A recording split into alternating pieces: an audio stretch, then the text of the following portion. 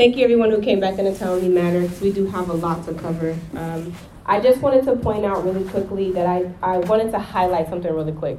We're talking about a lot of different things that I think some of you are for the first time ever hearing this, and I just want to be trauma informed, and I want to be sensitive to your all's experiences as well, because there's people in this room who may share some things that you may hear today on this stage, and I don't want you to think we're trying to force anybody to forgive the trafficker or force anyone to forgive anybody. It's just exploring our thoughts and exploring why we think the way we do. Where do we learn our perspectives, and can we begin to relearn them to create better solutions?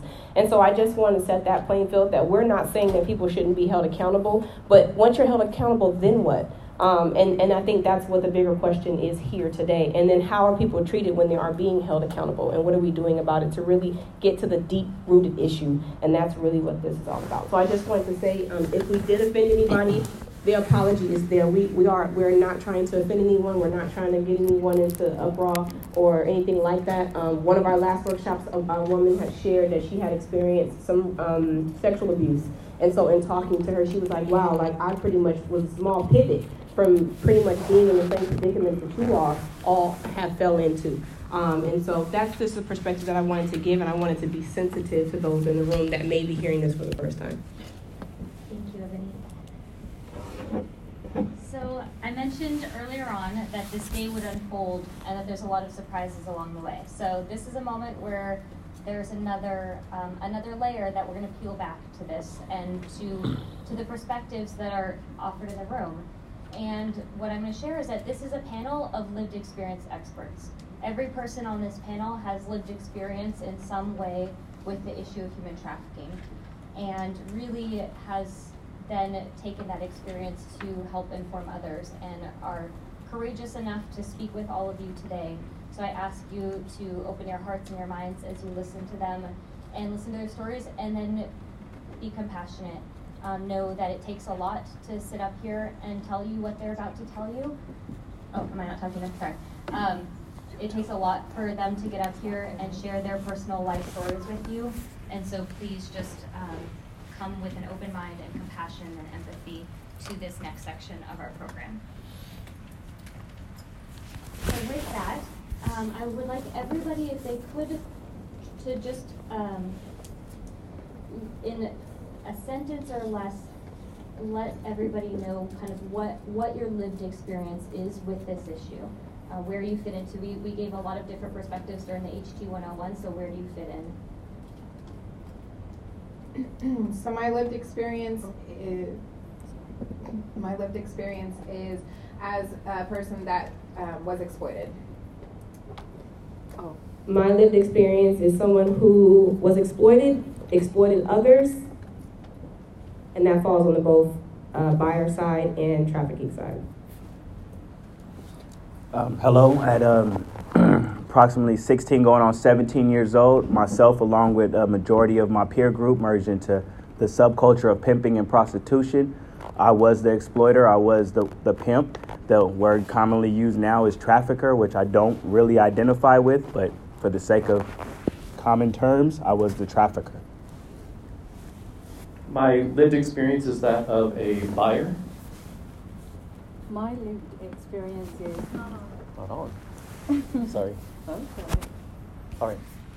My lived experience is labor trafficking, but it started as in India and came to America when I was 7.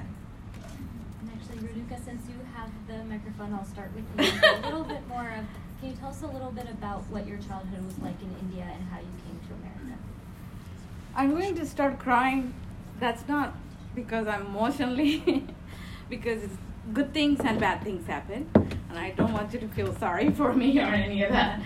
I was in India, and I think in India is common to have labor trafficking because we have a lot of servants in India. The more wealthy you are, the more servants you have. And I think in my situation, my parents couldn't afford to keep me when I was a kid. They sold, I think, I'm guessing this, but it's never happened, so in a piece of paper, sold me to a very wealthy family in India. And the wealthy family decided that her daughter is married in America, and she needed a servant. And she had 2 daughters, and she's a lawyer. Now she's a judge in Houston, Texas.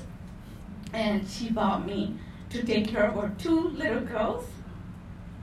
But God had a different plan for me.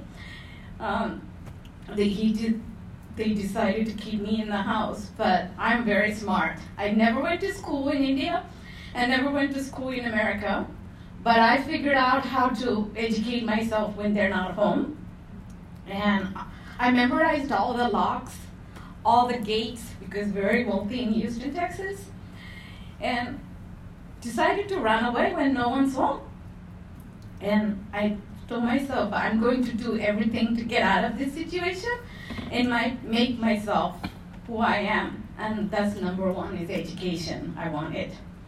I ran away, and when I ran away and I didn't have a clue, I memorized where the passport was. I searched for my passport.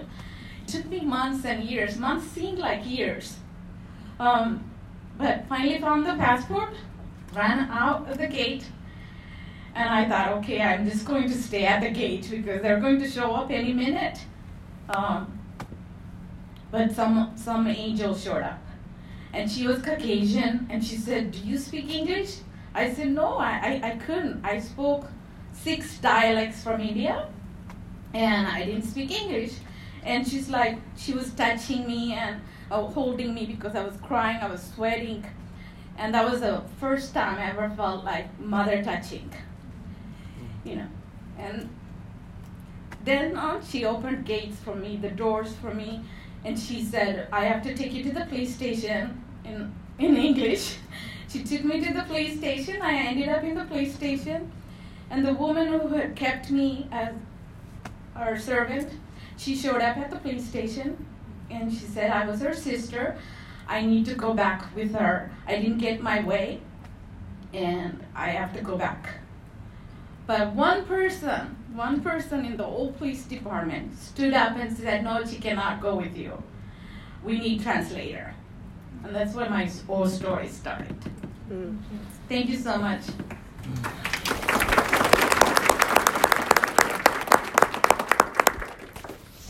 I'd like each of our panelists to just give a little bit of background of what their childhood was like, what the environment was like, where they grew up, where you grew up, where you're from. If you could in just a few sentences. Jamie, do you want to Okay. So I am from Oceanside, grew up in North County.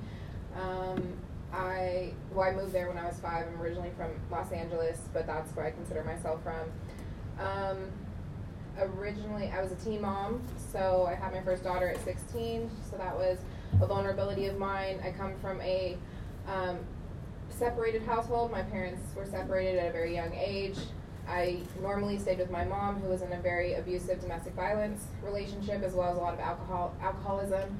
So that was my family dynamic: an older sister, a younger brother, and going into before my pregnancy as a teen, I was a CSEC, which is commercial sexual exploitation of children, for a couple of months with an older boyfriend, and then my exploitation that I knew of started from 20 and ended at 27.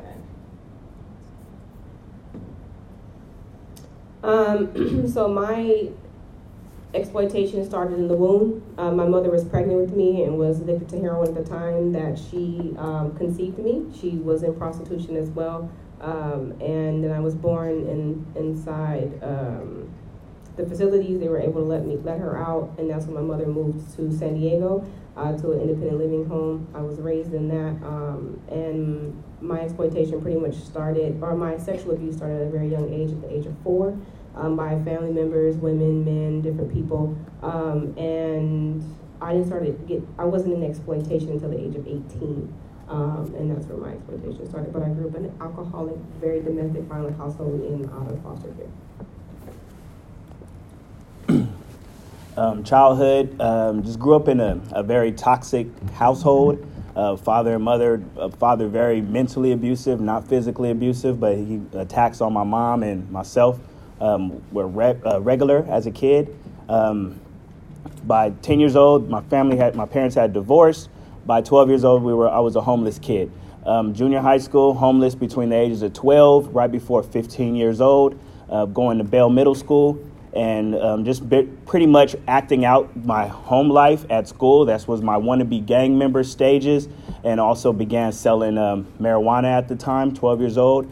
I used that money that I would make off of marijuana to give to my mom for gas money. I was purchasing food for my family that was also homeless. I have a sister who is handicapped, mentally handicapped, and 2 cousins that my mom took care of because their mother was on crack cocaine. So the 4 of us were all homeless at the time. Didn't realize my mom was actually also addicted to drugs, and she was out of the house most of the time.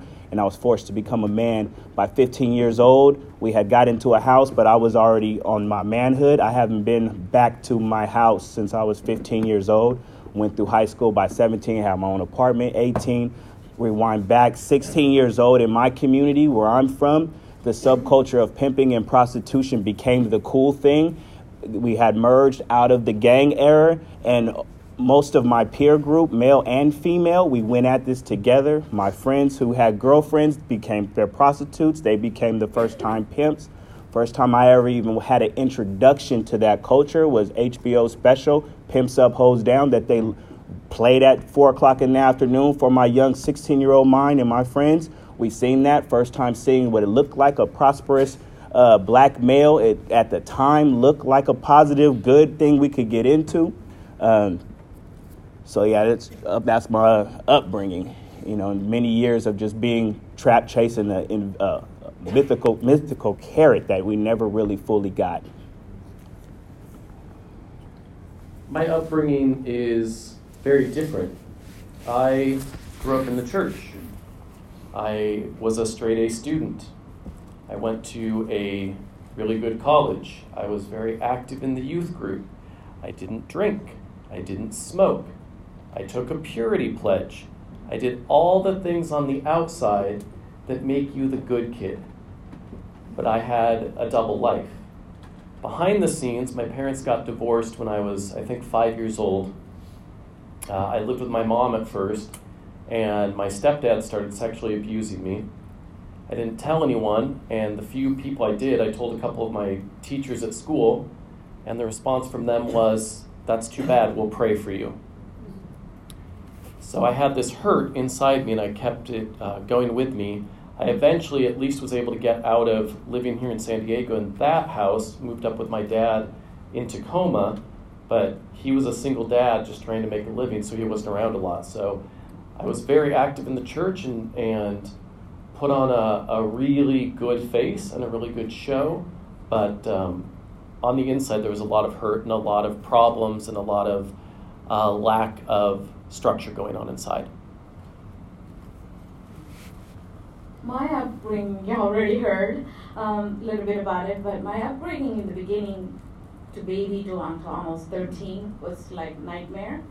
But after that, I met she's just wonderful. She's a military wife, and she was craving to have babies, and she could have. And then one day, social worker called her. She's a foster mom for Catholic Charity, and the social worker said, "We have a kid here. She's almost 13. Would you want to keep her until we figure out what we should do?" And Houston, Texas did not have any foster homes. I was in a juvenile hall waiting for someone to take me for months. And the minute she said yes, they flew me to Chula Vista. She's still here. She's my best friend. And we own business together. We own real estate together. She's my best friend. Ever since 13, she brought me up she opened doors for me and educated me. She retired early, and she's not here today. She wanted, because she said she's going to cry, and she didn't want to do that. Thank you so much. Jamie, can you tell us a little bit about how you got into the life of the Kings? Sure. So originally, as I said, at 15, backstory a little bit. I didn't know, I disassociated completely with my exploitation at 15 until I was almost, I think, 30. So I just realized that this was an experience that I had through Funny enough, a song that triggered a bunch of memories that felt like a daydream, kind of those like blurry daydreams that you get throughout the day, but you know they're like deja vu. And so through that, and then through working with talk therapy and things like that, I realized that I had this experience when I was 15. I was dating a much older guy who was 27, which when I think back to that was part of the huge problem was my lack of guidance and not understanding. I didn't even think twice to have a 27-year-old boyfriend at 15, which we should. If my daughter had a 27-year-old boyfriend, I don't think I'd be able to sit on this panel right now because I'd probably be locked up somewhere. But not having that guidance and not knowing, not having anyone even paying close enough attention to me to know that I had a 27-year-old boyfriend was part of the problem in itself. And so basically what was happening is we would go to kickbacks at his brother's house. He was date raping, or he was roofing me, slipping me a pill in my drink. I would either have, 1 or 2 drinks and then completely black out and not know what was going on. Basically, he had a group of 3 to 4 friends that were coming in exchange for sexual favors or rape while I was passed out. He was getting drugs and money for that. Like I said, I didn't remember that whole period of my teenage years until about a year and a half ago. So fast forward, I was a teen mom. I had my first daughter at 17, and then I had my second daughter at 19. I married their father because that's what people told us we were supposed to do. You have babies, you might as well get married. So at 19 and 21, we both probably shouldn't have been married. It wasn't the best decision. We didn't even know who we were as people yet, let alone as individuals. And so we got married. He joined the military, left a basketball scholarship. We were okay for about a year. After about a year, he realized that he wasn't solid in his sexuality, so he was confused because we got married so young. He didn't even know if he liked women, apparently. So he left me. I was now almost 20 I was 20 at this time with 2 little kids, not knowing that there were many resources to help support me as a single mom, not really knowing that there was support out there, period. I had disconnected and isolated from my family, thinking that I needed to build a family of my own, and so I didn't really have the family connections that I needed. And so in that state of mind, kind of wanting to relive my teenage years that I felt that I lost as a teen mom, I went out to a club, got drunk, and met a guy who was already same age as me, was already exposed to this lifestyle. A lot of what Armand had shared, just grew up in a culture where this was the thing to do. Like, this is what his friends were telling him was a cool thing to do. This is what you do if you have a girl that likes you. And in his state of dependency on money and exploitation, I was completely vulnerable to being entrapped into that with him. And so I liked him, he liked me, and I shared with him that, I had 2 little kids at home, had just lost my waitressing job, didn't really know how I was going to get the bills paid. And after about a week, it wasn't too hard for him to entice me to build this legacy together. And, he told me how we could make $1,000 a day. And to me, the less food I had in the fridge, the less gas that I had, and the more bills that kept piling up, the nicer that seemed like an option. And so that's really how my exploitation began. So my exploitation began at the age of 18, where I grew up in a very domestic violent household, and I ended up leaving my home. I got a job at Foot Locker. I ended up dating this guy who I found out later was a pimp, and he was in his grooming phases with me. Didn't realize it. And then during that time, this guy was actually after me because found out he had a girlfriend. Long story in that. The guy who ended up approaching me to protect me in the beginning was a guy that I actually fell in the game with. And I actually approached him about the life. And I had a friend at the age of 18 when I had a job. She was called an escort. Now, I knew what a prostitute was because my mother formerly was a prostitute for 15 years. But I had no idea what an escort was. And from what I had, Pretty Woman was one of my favorite movies growing up. And so that was my idea what an escort was. And so when she said it to me, I was like, oh, okay, that's cool. You go on dates. I didn't care until I became homeless, until this guy was looking for me and trying to hurt me. And then the guy that jumped in my MySpace inbox, social media, was like, hey, how are you? He just really wanted to get to know me. He had grew up in the same type of lifestyle, fatherless, father in prison. He had been hustling, selling drugs since he was 14 years old. His grandmother sold dope out the house when he was only 6 or 7 years old. So he had a past too. And when I told him, hey, I want to be an escort, he looked at me like, what? why you want to be escort? And I'm like, because I have nowhere to go. I'm literally sleeping on the floor in my friend's dorm room, and I have no food. I'm not going back home to a domestic violence household. My mother is being beaten and dragged down the steps. So I need a way to make some money. And he said, okay, well, come talk to me. And in which the conversation happened was basically, well, you already out here having sex, right? And I'm like, well, yeah. And he's like, have you got anything for it? And I'm like, he said heartbroken or left behind, right? And I'm like, yeah. And he's like, well, shoot, people out here doing this and they get money. This is what's happening. It's on the rise. You won't always have to have sex, but if you're already having sex, then why not make money doing it? And to an 18-year-old girl is like, hey, I am already out here having sex. I've been raped, I've been molested, I've been through all of this stuff. And my mama used to always tell me as a little kid, you don't lay down on your back for free. You should at least be able to get up and buy McDonald's, be able to make a phone call, have enough money in your pocket to make a phone call, get a meal from McDonald's, and catch the bus home. And with that, being raised and being taught that, growing up, it was like, okay, well, my mama told me I shouldn't be having sex for free anyway, and she used to do it. And when I came to my mother about it, she didn't say anything. She was just like, okay, well, if that's what you're going to do, then, be safe. And that was my beginning of exploitation. Okay, so I'll talk about the beginning of me exploiting, but the beginning of me being groomed to even think that exploiting was something that was okay was as early as I can remember as a little kid walking through Vaughn's grocery store line and seeing half-naked women on every single magazine. So you add that plus television plus music, women are sex objects, and there's a value on them. I learned that before I knew I was learning that. Those ideas were being planted into my mind. So as you got older, and now I'm listening to rap music, which I explained earlier, and, women are bees and everything else under the sun, but human beings, right? So my mind had already been molded and to think a certain way, to believe a certain way. So even before I knew what a real pimp was, I had knew the word, and actually it was a good word. It was a cool word. If you were a pimp, just meant girls liked you or you got more than one girl. And it didn't matter if I was in the poorest neighborhood or the suburbs. The word was used across the board. So around 15 years old, 9th grade is really when I began exploiting. At the time, we called it juicing in school. If a girl was around you, liked you, wanted, or even was just your friend, she had to give you money of some way, buying your lunch at school, buying you Jack in the Box, buying you clothes. We just called it juicing. And across I'm from up the street. I'm from Southeast San Diego and literally Linda Vista, up the street. Majority of my family is around the corner from here. You can skip there from here. So this is not far from where we're at, okay? Bringing it home. So that juicing was not just me and my certain peer group or my circle of friends.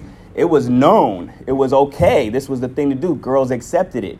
So around 16 going on to 17, and that coming home and watching that documentary of Pimps Up, Hoes Down, at the time looking like I finally am seeing prosperous black men. Happy, money, at the time looked like happy women too that were in there at the time. I've recently revisited that documentary and everybody looks miserable in there now. And now I know the truth behind those guys. We idolized those gentlemen on that documentary. So we watched this documentary, and it wasn't just us. My peer group and people that have grown up like me seeing this documentary.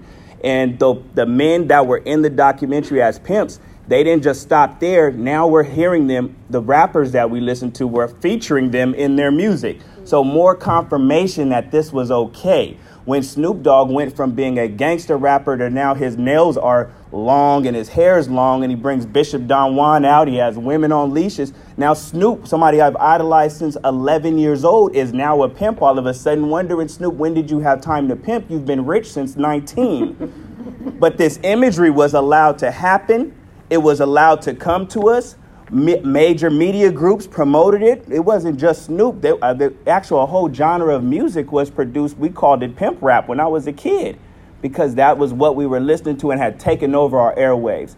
planting continual messages in our head. We talk about brainwashing. It was not just the guys that were brainwashing the girls. We're being brainwashed too. The same jargon we're giving to them, we're giving to ourselves also. We didn't separate and have separate conversations when it was just the guys. We're over here telling each other the same thing we're telling those women. The same things and conditions, the same music we're listening to and dancing to, the girls next to me and grew up with me are singing and dancing to that same music. So if that's going into my head and making it okay for me, it made it okay for them too. We weren't forcing anybody. We didn't drug anybody. And I'm speaking about my specific group. Yeah, I know of it happening, but as the general consensus, that was not the case. We were a bunch of poor, impoverished, lack of opportunity, lack of resources, poor, horrible education system that thought this was finally an option for our lives. And we went forward with it. I have cousins that entered the game. I have play sisters that entered the game. I have friends that I've known since 13 that are in right now stuck. And not because there's a pimp involved. It's just them that this was a lifestyle that we went into. After gangs, after crack, with still the same underlining problems that were never addressed in the first place. And even if we, let's say, yes, we eradicated domestic human sex trafficking and still have not fixed the issues that led us into the life, there will be something else. Thank you, Armand. You're welcome. Brooke, I'd like you to talk a little bit about what your first introduction was into pornography. So, growing up in the church, going to a church school, I was taught the purity movement. I was taught that the best way to live your life was, like, optimally, if you were this holy, the first time you kissed your wife would be on your wedding day. Being a 7th grader and hearing that and starting to have hormones, that's a pretty tough standard to live up to. Because, of course, at the same time, I'm curious what girls look like. So we lived in this constant state of being told that our sexual parts were dirty if we used them, holy if we didn't use them, and I've seen a lot of dysfunction in my group, in the people I grew up with. So we had this dichotomy of being 7th or 8th grade boys, curious, but then also feeling a lot of guilt and shame. And I had a friend from summer camp, older guy. I was, I don't know, maybe 13, 14. He was maybe 22. I know now he had some sexual interest in me. I didn't realize it back then, but he volunteered. He said, "Oh, you're curious about girls? I'll send you some pictures from magazines." He went back to Germany, but he would send me cutouts from porn magazines, and I thought that was pretty cool. And he would even send me the German magazines over there have different standards, so he would send me teen magazines, and in Germany the teen magazines had pictures, softcore pictures of naked teenagers. So I have this dichotomy of, I'm a guy, I'm really curious, but I'm really ashamed, and that was really typical for the guys that I grew up with. We all had, because we couldn't express our sexuality in a normal way. So it was hidden, it was underground. It was, this was before the internet, so it was what you could pass back and forth. And then finally what really got me into trouble, and I'll stop with this one, was I got to college, late 90s. All of a sudden I had internet access, and the floodgate opened. All of a sudden now, instead of having to steal 1 or 2 pictures, I could get thousands, tens of thousands of pictures. And that's when I got addicted to pornography, and that's when pretty much every guy I know got addicted to pornography. Thank you. So I'm going to take a pause here from my questions. I'm going to open it up to Q&A for a minute to have you all ask your own questions. I will preface it with a few things. One is that I'm going to get into, after the Q&A, we're going to take a break, and then I'm going to get into what happened next. How did you get out? What was that path? Things of that nature, and a little bit about some of what happened while in that situation for some of our panelists.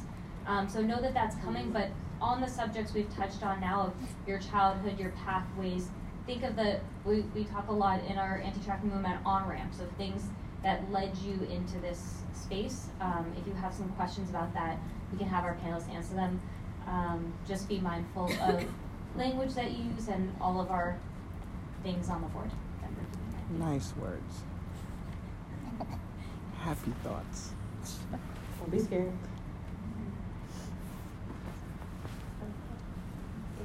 There you go. There you go. Brave Strike first. that. It's always hard to be the first question. Thank you. Okay. First of all, I want to thank you on behalf of all of us because it's really brave and courageous to put yourself out there.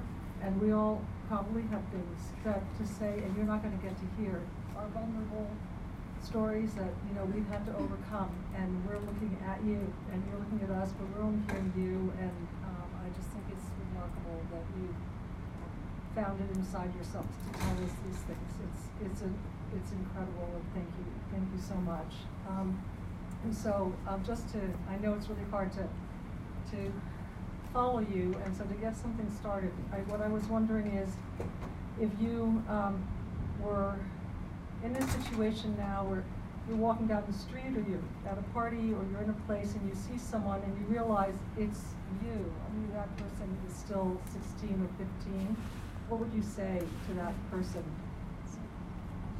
I just got chills. It's a very powerful question. Thank you. So I think we're going to get into it more later with what we actually do now, because we actually go after those people. We don't wait till we accidentally see them.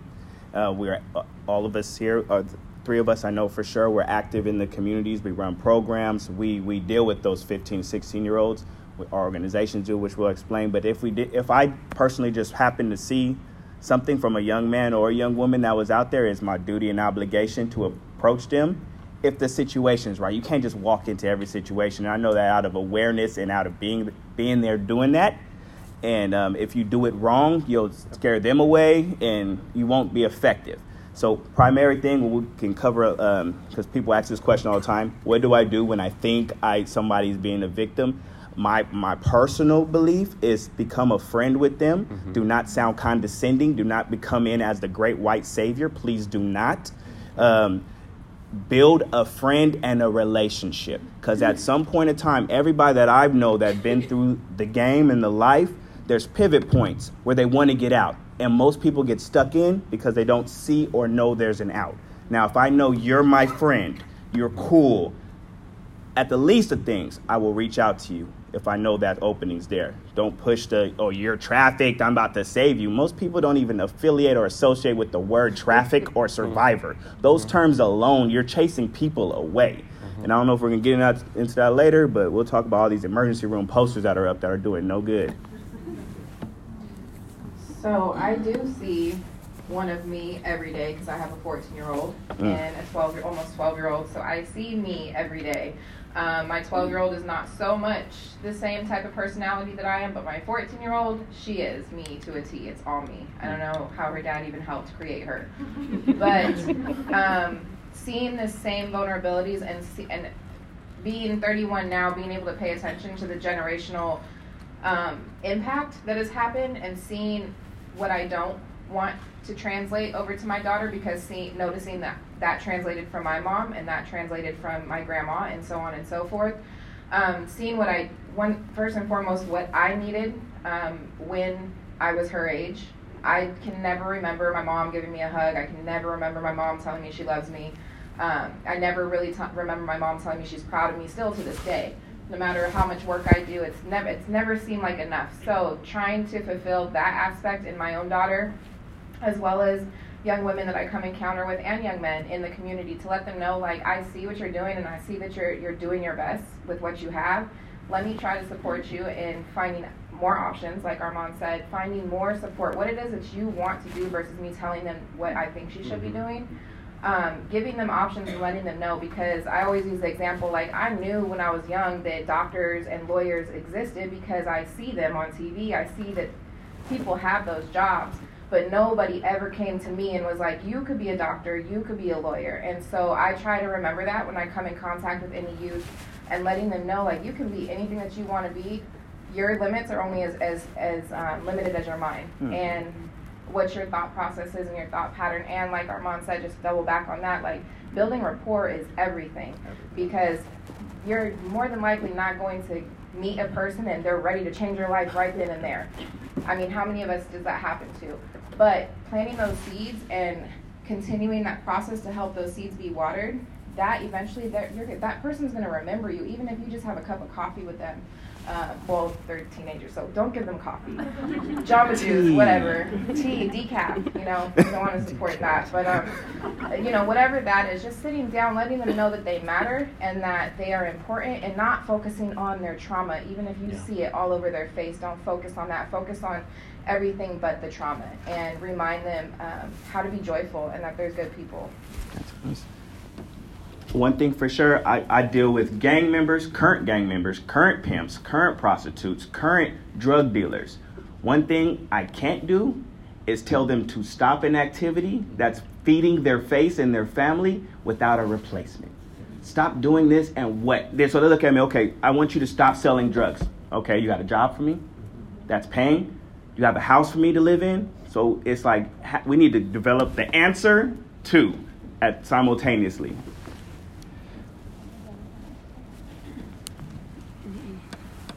You are seeing me every day on this campus.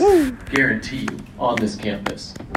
98% of Americans say they've looked at porn, or 98% of men say they've looked at pornography in the last 6 months. 80% say they've looked at it in the last week. So it's not a matter of if I see me is all around. And as you know now, with cell phones, with the dark web and things like that, it is way worse. And my wife, who's a pediatric nurse practitioner, is telling me there are teenagers coming in with sexual dysfunction because the pornography has literally, and a lot of you probably know this, it's physically, mechanically rewired their brains. So, but really to echo these guys, I want to point one thing out here. I just took a count, and there are about 56, 57 women here, and about 10 men. This is the problem. This is the problem. This is why I wanted to get involved, because there aren't me standing up. There isn't a me. There isn't a male. Armand is a huge inspiration to me, because I can tell you, as that 14, 15-year-old kid, if Jamie comes to me, Jamie's wonderful, but I'm going to say, Jamie, you're a tiny little white lady. You don't understand what it's like to be a guy. Guys are horny. Guys have needs. We need men to stand up and say, this is a problem. This is what you do with it. And I agree with Armand, you've got to have solutions. Because if you sit out there, man, you think I didn't hear people talk about pornography? It was talked about constantly. Pornography's evil. Pornography's of the devil. It made you want to watch it. Yeah, if anything, it makes you more curious. But it definitely didn't help me because I'm looking at it. So what's my choice? Go in front of the church? Tell everybody, yeah, I'm evil. I'm of the devil. You can't do that. So again, like Armand says, until we have programs and until we make those programs available to the buyers, and that's what I love about Ebony's talk, and Ebony's talk, man, it kills me when she does it. Until we have empathy for the buyers, just like the drug epidemic, we can hit the drug dealers all we want. It will never go away until we stop the demand. We need to hit the demand, and we need to hit it with empathy. We need to hit it with understanding. Thank you, Rick.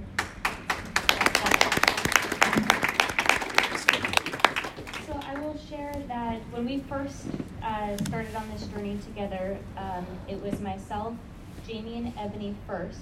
And Jamie and Ebony said, this is not well-rounded, this is just one perspective. And we brought in Armand. And we had this courageous person. And Armand is literally the only person that I know, definitely in the United States, in the country, in the world, who's out there giving his perspective of how he went down this path and what he's doing now. And you'll hear about the work that all of them are doing soon. But we didn't have a buyer. We didn't have somebody who's courageous enough to speak out and say exactly what Rick just said. And we all knew that we were missing a piece of this puzzle, because of that, and that's actually why Ebony does the buyer side, is because we didn't have a buyer to give that part of the lecture. And then we did this program back in September for Rotary, and Rick was one of the attendees. And I don't know, Rick, if you could just share us of what gave you the courage to speak out, and why did you join us? You could have easily just sat there and not said a word. You know, what's funny is I do public speaking for a living. I go regularly in front of audiences of 4,000 or 5,000 people. Don't blink, don't sweat, don't think about it. This right here terrifies me. This terrifies me. But that's part of this process, is being vulnerable with you. So I was in September sitting, not literally, but essentially exactly where you are, watching one of these programs. It was Rotary, and this has been my secret shame my entire life. Why the hell would I possibly open my mouth and admit that I've been part of the problem? But when I heard Ebony open up, and I all of a sudden heard someone say 67% of the buyers want to get out of it. They don't know how. The background of a lot of these, mostly men, the background is what's driving them to it. Listening to Armand talk about that brainwashing, you guys know this. We sexualize girls from, I used to work in children's theater, and I had a little girl, 7 years old, when I was teaching children's theater, bend over, and she had a thong on. And of course I was like, oh my God, what the hell is a 7-year-old girl doing with a thong?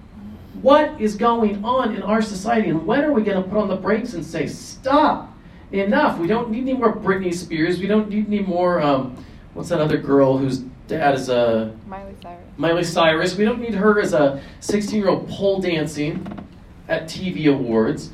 We sexualize these teenage girls, and then we're surprised that a 27-year-old man is coming and hitting on a 15-year-old girl. Why are we surprised? We shouldn't be surprised. We've been telling this guy, this is normal, this is good. So for me, it was the safe space, I guess, to get back. I'm sorry, I'm going to get on a soapbox, and I'm going to start crying. It was the safe space. It was this space that we set up here, and none of my Rotarian friends knew this. So for me, sitting where you are, and we were in a one-day seminar, and to finally stand up and say, hey, I'm on the buyer side, that was terrifying. That was absolutely terrifying. But I also saw just what I said, which is, at some point, somebody has to have, and excuse my language, but somebody has to have the balls to stand up and say, enough is enough. I'm going to be the one to stand up. I'm going to be the one to put my sword in the ground and say, this is it. I'm done with this. I have a little daughter. So back in September, she was coming. I have a little daughter now. And I was looking ahead saying, I can't live my life like this. I can't have a daughter growing up and be, looking at teenage girls, and then she's a teenage girl. I can't be, have all this sexualized stuff around her. I don't want my daughter sexting. I just pulled up a statistic. 34% of girls in high school have admitted that they've sent a naked picture or sexted with a guy. I don't want my daughter growing up in this, so that's what made me stand up. So I will also share that I met Renuka in this very room. And the reason that I met her was that her daughter was doing a documentary about her life. Her daughter, who is a sophomore in college, freshman? Sophomore. And so I wonder if you could just share with us, and then we're going to take a break after that, how you came to share your story with your daughter. When we asked that, to me it ties back to the question of how do you talk to others? What would you tell someone else? How did you tell your daughter? My mom, when she adopted me, first I was a foster child, and then she adopted me, and she gave me the best love. We kept it a secret. A lot of the lawyers, our friends, everybody said, we need to tell people what happened to her, how you adopted her. But we both decided that it's best to keep it a secret, because she wanted a daughter and I wanted a mom. And we kept it a secret for years.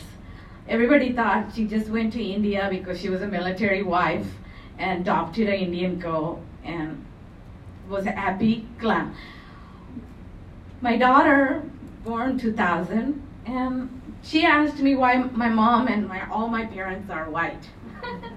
And and I'm like, I'm mixed. She had an African American dad, and we were all this big family, and she was questioning, but 8th grade, she says, why my grandma is white? And I didn't, just it's all weird, just family. My mom loved, they traveled together. She's a great piano player. My mom took her all over the world. She could play piano. But at high school, she went to private high school, OOP, Lady of Peace. I acted like I'm a rich Indian girl. Didn't announce to anyone. My daughter didn't tell. She has very, all her friends were very wealthy, hanging out with all these cars. They're driving BMWs. Senior year, she says, I'm going to tell you a story. I'm like, no way. Everybody thinks I'm just this rich Indian girl who's very educated, and I do not want you to tell. No, we have to tell. And she went to one of the teacher and said, I want to tell my mom's story. For senior documentary, they have to do a project on a senior. All the seniors said, we want to do it on Tatiana's mom. We agreed that we should do a documentary on our Tatiana's mom. The teacher contacted me and said, is it really true what your daughter is saying? And I said, I really didn't want to talk about it. And he says, could we meet up sometime and see if we could do the documentary, because Tatiana really wants to do it, and all the seniors agreed that we'll do the documentary. And then Jamie was here speaking, and the teacher wanted me to come over, listen to Jamie, and all the students, they were so supportive. They said, we will be all standing by you when you're telling this story. I agreed to do it. And that's when in 2018, the story came out. My old secret came out. All my church friends, everybody is like flabbergasted. It's like, no way, that didn't happen to you. But my mom's still in a denial that I'm doing this. She doesn't go to a lot of the functions because she likes to keep it down low, and she says, you're my daughter. I don't want to announce to anyone who you are, where you come from. And then God gave me a gift. I wasn't pregnant with you, but he gave me a gift, and I'm going to keep it. I don't want to just announce it to anyone. But that's my story. My daughter started open doors for me. And now she's in college, and I tell her, it's all your fault. I have to go to these functions. And she laughs. Thank you. Thank you so much. We are going to take, I'm looking for a 5 to 10 minute break right now. Really.